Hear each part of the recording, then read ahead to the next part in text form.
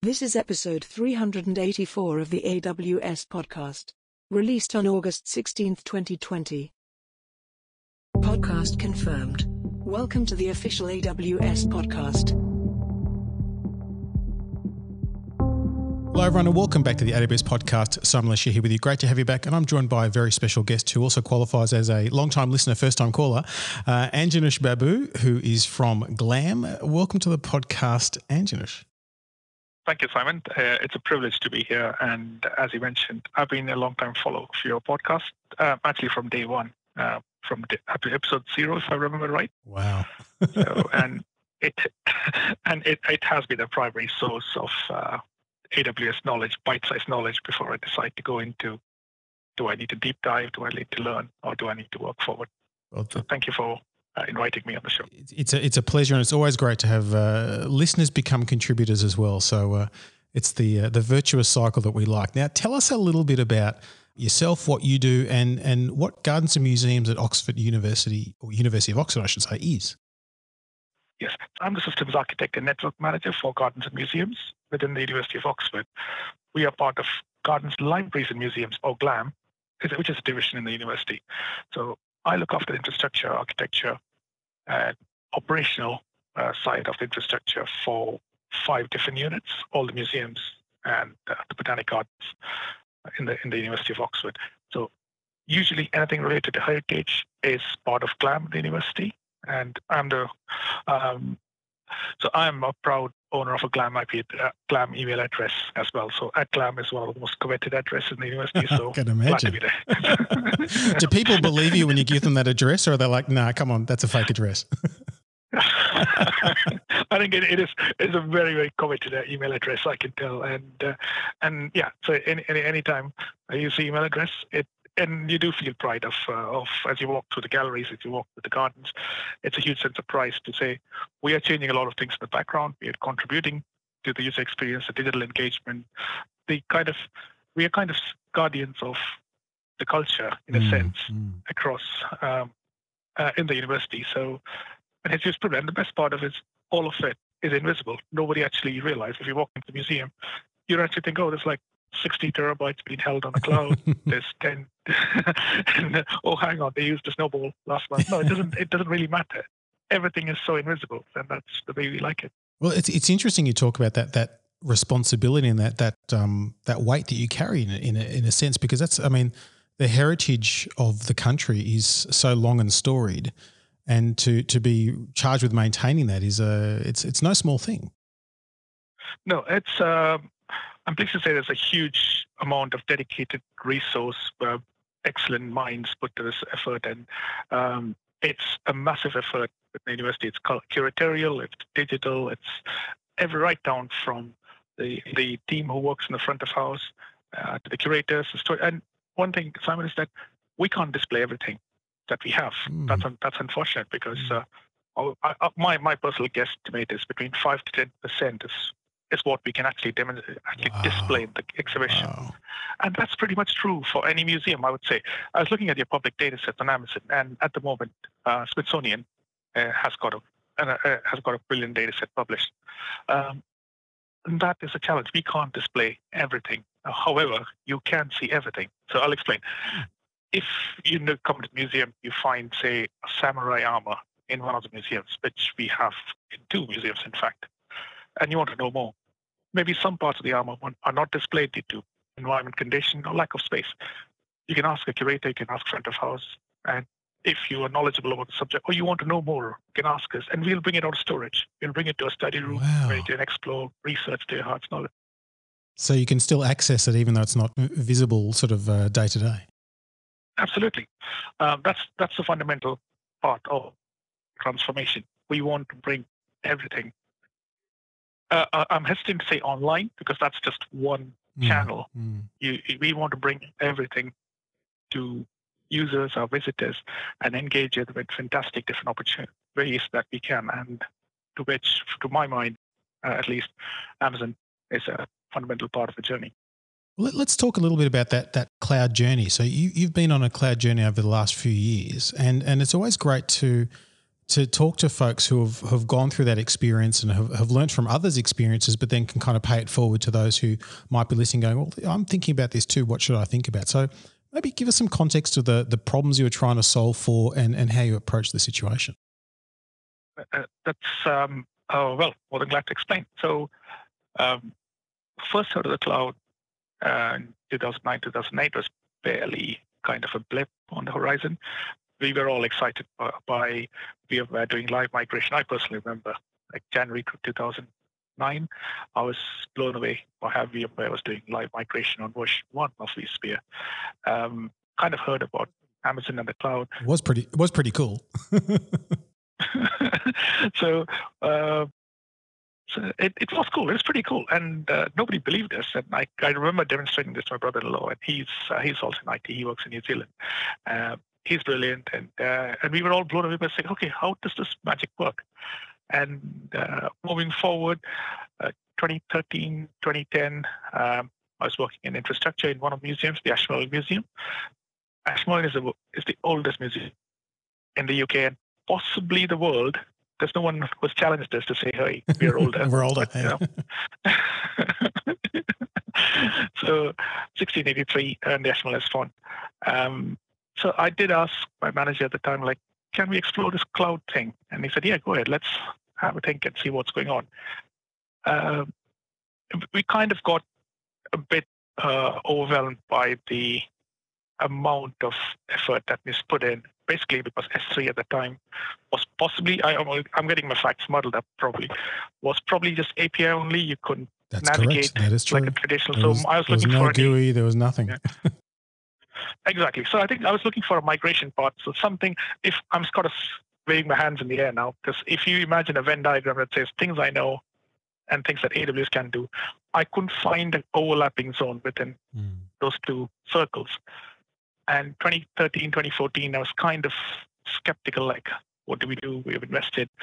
And it's not enough confidence levels as an infrastructure officer. Still, there's a lot of work to be done in terms of prepping our infrastructure. So one thing the museums don't do well, at least in the past, are having a long-term funding plan. We tend to get funding in bursts, and especially if there's a problem. So, and for example, we lost a lot of images. We got money for fixing that.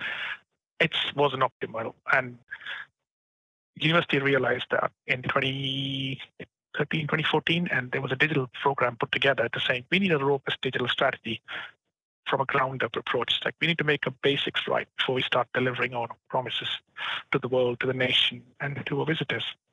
That's where the program was started. And there's a huge investment and really forward-thinking on part of the university to say, let's put in a lot of resources, money, and skill sets into building something that's going to be here forever, literally forever. And during the transformation, there was changes in how desktops are going to be managed. There's changes in how we manage the backend infrastructure. The huge amount of monumental changes meant that the fundamental part of why we are here, the digital assets, need to be preserved or at least safeguarded while these changes are happening. And we were looking at traditional storage. We were looking at all kinds of things. And I looked at saying, why not Amazon? Why not cloud in general? And by the time I reviewed Amazon, there was a major change in how things are done, how things are being presented, how easy is it to go. And I must give credit to Pradi and Pete Barlow, who was our account manager at the time, Nick Jefferson, who we were in constant touch in 2015. They knew there was no business at the time from us. We were just asking fire inquiries, meeting up. From my point, it was a random chat, but they were there in terms of saying, right, this is one way to do it, this is one way to do it. And we go away and think about it. There's no business to Amazon. 2015 to 2017, there was no business. So they were just conversations, and that was a very fundamental part of how we shaped Amazon moving forward. And 2017, we as a division, Gardens and Museums, part of the GLAM infrastructure program, where we improved a digital estate. We signed the first ever public cloud contract within the University of Oxford. And that was a huge, huge change. That was a huge barrier. There's no kind of underestimation to the way. It's huge effort to get that done, going past security, going past the usual, I wouldn't say resistance, going past the usual kind of the caution, concerns. I guess, the sort of caution and just wanting to understand more about what the changes you're proposing. Exactly. I think in a usual environment, even if I was in a usual environment, if I was in the private sector or a small company or big company, there would be a massive resistance to change. That's usual. But when you overlay heritage and culture, when you overlay education, and there were sensitivities around data sets and ownership of data, the problem is compounded 10 times. And the way I looked at it is like, who else is doing the cloud? And part of that was helped massively. I think I was listening to Teresa Carlson's podcast last week, where you mentioned the government, the UK government, the civil services really forward in terms of the cloud journey. That helped. When I looked around, the civil service was way ahead of the private sector, the rest of the world, in saying, okay, we are having cloud first and we are having cloud only, in fact, in some cases. And that's the template. I said, look, if the approach is good enough for Houses of Parliament, if it's good enough for DVLA, if it's good enough for Home Office, where are we? Why don't we place ourselves in this kind of map in terms of data? And that helped broker the change. And we worked with the Crown Commercial Crowd Procurement Service to sign off the G-Cloud contract, which, again, Teresa's mentioned in the podcast. So all that helped signing the contract and getting that done. Before that, took a month of credits to do a prototyping, proof of concept. There wasn't much done. It was more of familiarizing ourselves with interface, and that was a huge change. We could see, okay, now there's a web interface to S3, there's Snowball, and there's so many different things that we could onboard storage. And mind you, at that time, that was like January 2017, or was it December 2016? And moving through the year, we had about 60 to 80 terabytes of data that needs to be rushed into some sort of safe storage. Yeah. And it was Snowball that did it. And did you do it yourself, or did you get a partner to help you? How did you feel that, as you mentioned, that sort of familiarity or skills gap that was there at the start? It was, I did it myself. So that bit was, I think, at least for the first year, I did myself with our internal resources. We got involved with partners in second half of 2019 when we looked at an online collections project, which actually we did a webinar 2 weeks ago with Amazon. So the online collections project was another groundbreaking experience. So that came down further on the maturity model. If you look at the graph, in a sense, a basic hybrid cloud storage, EC2 instances, using a bit of that and bit of this, AppStream, and then we started looking at serverless. That's where the online project came in. At that point, I knew that, okay, the project has got resources. I know how to do this, and we don't have the resources to actually deliver this. And we had brilliant web developers working with an IT services central part of university who delivers services. That's when we started looking at approaching partners, and that was a really good decision because we consider our partners. We've got a couple of partners we work with, and we consider our partners part of our own team in terms of sharing knowledge, learning from each other, and that's worked out quite well. So whether it's going to the partner for basic whiteboarding or in costing, I must say, for despite all the brilliant things that Amazon has put out there, the cost calculator isn't probably one that I can work with. So a lot of my questions to my partner saying, okay, we need this. Tell me what the real world implication of this is. Then they go away, come back to us. They know the context. So that is really, really helpful in getting money for projects or doing proof of concepts or prototyping or piloting, and working with a partner on the online collections project has proved itself because it was originally a pilot and it just rolled out to production because there wasn't anything else to do. There's no questions around scalability, security, and it's just switched over to production. That's a testament to the project team as well, but due credit to Marcus who led the project. It's a testament to how well things have turned out. So you touched on the fact that you sort of started off with a traditional architecture with EC2 and S3, etc. But you've also mentioned serverless in the context of that online collections, I should say, application. Can you tell us from an architectural standpoint how you're approaching things today? So with the traditional architecture, the way I started off was looking at the technologies and the process we are familiar with. For example, moving storage. What's the lowest common denominator? It's a file share. Where does the file share overlap with Amazon? So if you go back to the Venn diagram I was explaining, now the circles started overlapping. So Amazon can do Snowball, which presents a file share, which when we started off didn't do SMB, and midway through our project, Amazon Snowball started supporting SMB integrated with Active Directory.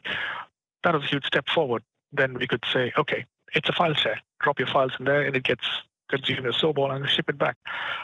That overlapping architecture was essential. As we move towards more mature work applications in the cloud, so use the other side of the term, born in the cloud, is like grow in the cloud. I'm trying to work out, are we in the teenage phase in the cloud? So that's when we start looking at so that approach makes for a different architecture, because you're not bogged down by how do we look at storage, how do we look at retention policy. It's one click away. So that architecture looks more of scalability. How do we develop a microservices architecture in certain? Okay, let's not look at this from a simple website point of view. We want to develop things beyond the website. So that's what changes fundamentally our architecture, the security posture. And essentially, security becomes how do we log into Amazon, and how do we log in the backend, and how we manage our entry points into the infrastructure. That was what drove the architecture decisions.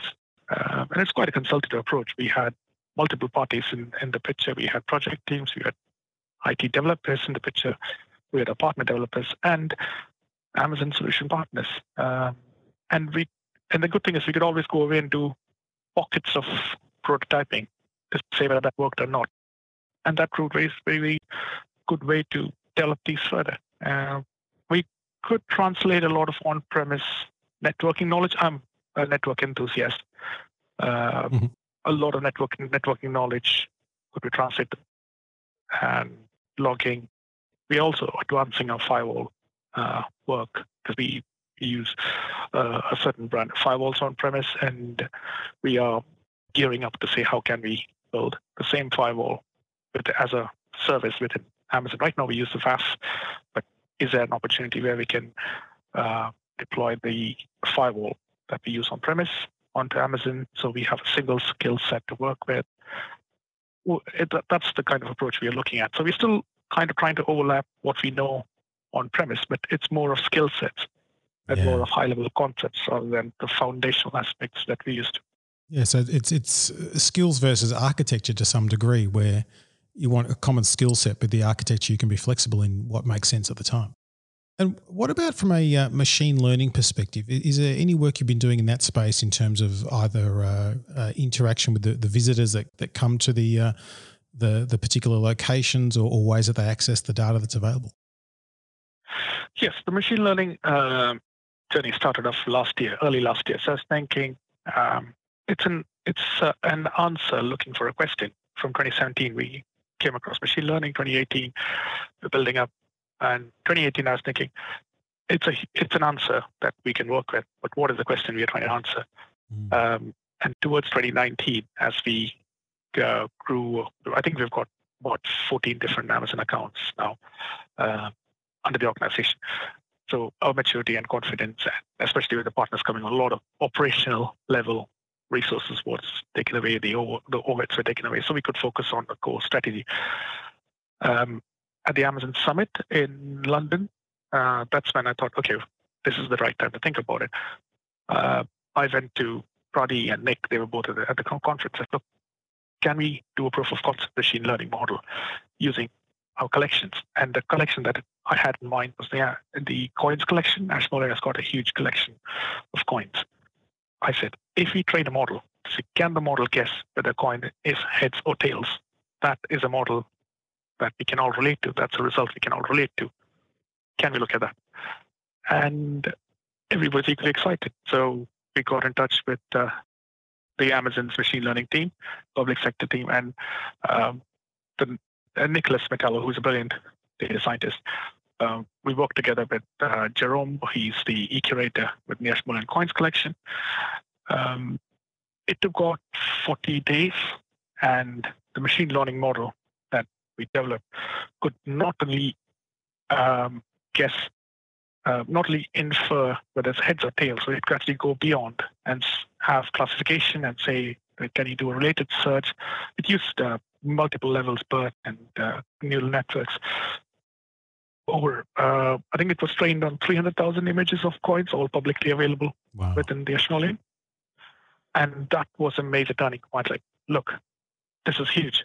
And we could also orient the coins because a lot of work with digitizing coins is manual. So we got armies of volunteers who come in, photograph coins. We got the obverse and the reverse, heads and tails to me. The coins may not be oriented properly for the collections. So you still need to turn them a bit. And that takes a large amount of labor. With machine learning developed on Amazon, the coins can be oriented correctly. So they're exactly facing 90 degrees, which is just done by actually training the model with the wrong information. So you could say, this is 130 degrees, not right, go back to 90. So that was the way the model was trained. So by feeding it the information that's wrong and telling it is wrong.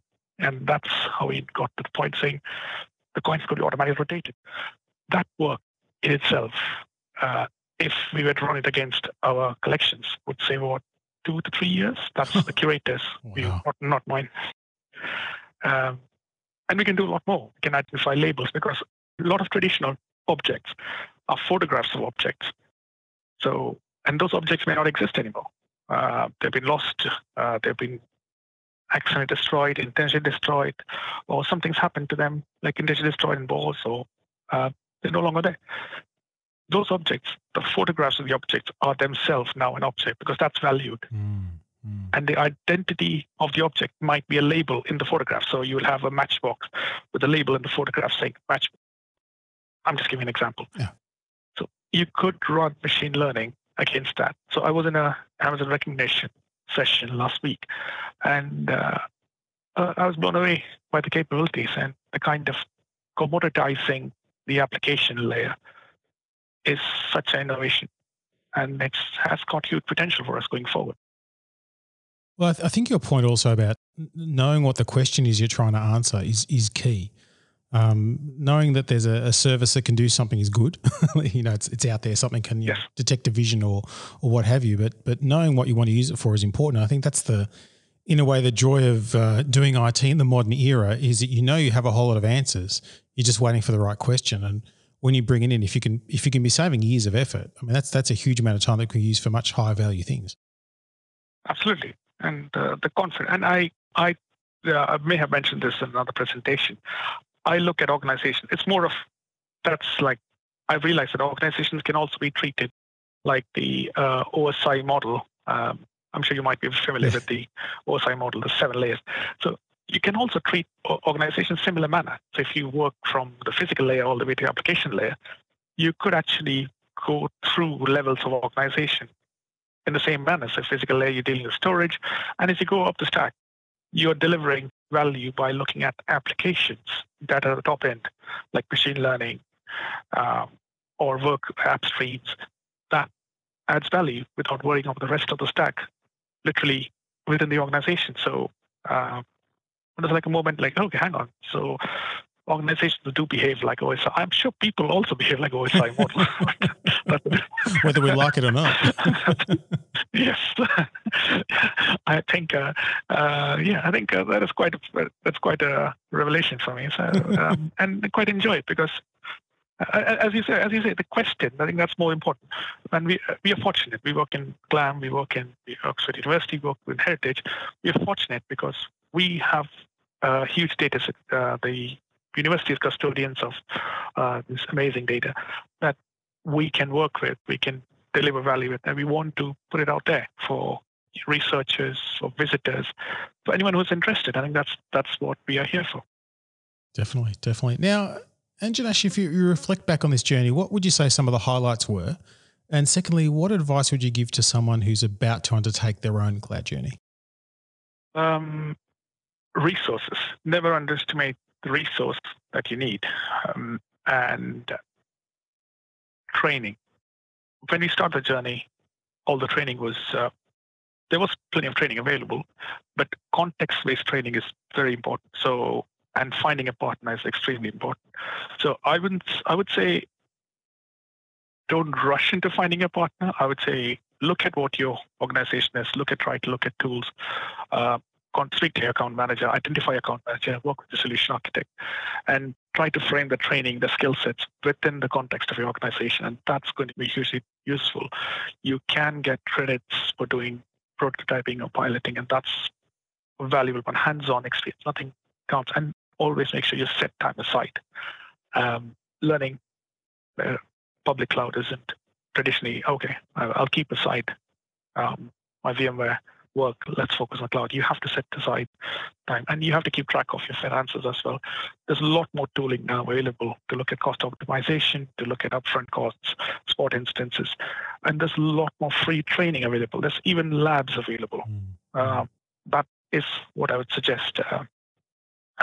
And lastly, not least importantly, is actually listen to your podcast as well. That gives an idea. I would agree with you on that advice. That's great advice. I would agree, because there's no way you can keep up with all the information being put out there, whether it's a Jeff Barr, whether it's anybody else who's on the Amazon spectrum. There's a huge amount of information. You have to look at bite-sized chunks before you decide which way you go vertical and deep dive into it, or even prototype. And it's okay to let go of stuff. You do work on something and you think, do I keep going on this? You don't have to. If you think the organization context is not worth it, put it aside, but not, I call it a bag of tricks. So you put it aside in a bag of tricks, leave it for another day, and bring it together. One example is we worked on an image resizing tool. I had a concept, we worked with solution architects, we worked with a partner, and we developed proof of concept. It's there, it's ready to be used, whether it's in the backend architecture, and make it as modular as possible. I could go on and on forever, but it really is the context. So you have to look at context-based skills, context-based organization maturity, and how you want to take forward. Definitely. And I'd also highly recommend the free tier as well. When you create an AWS account, you get a free tier, which lets you experiment with a lot of things. And also on the console, there are lots of demonstrations and workshops, which include not just the instructions, but videos, and also CloudFormation and other automation too. So there's many ways to get access to that. But Janesh, how do we find all this great content you've been speaking about? Where do we visit Glam online? So we've got the main website, glam.ox.ac.uk,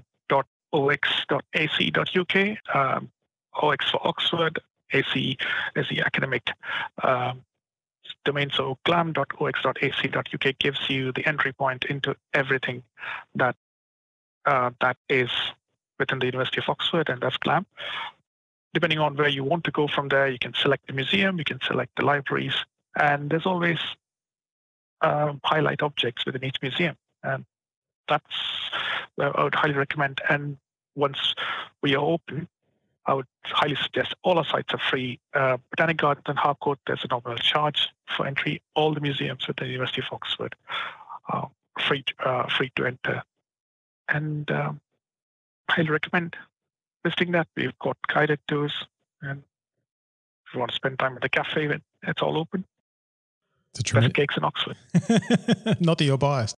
It is a tremendous resource. And the online site, I mean, some of the photography itself is just stunning. So it actually does give you a great experience. There's virtual tours as well. So it is a fantastic resource. And Janesh, thank you so much for coming on the podcast and sharing a little bit about your own journey today.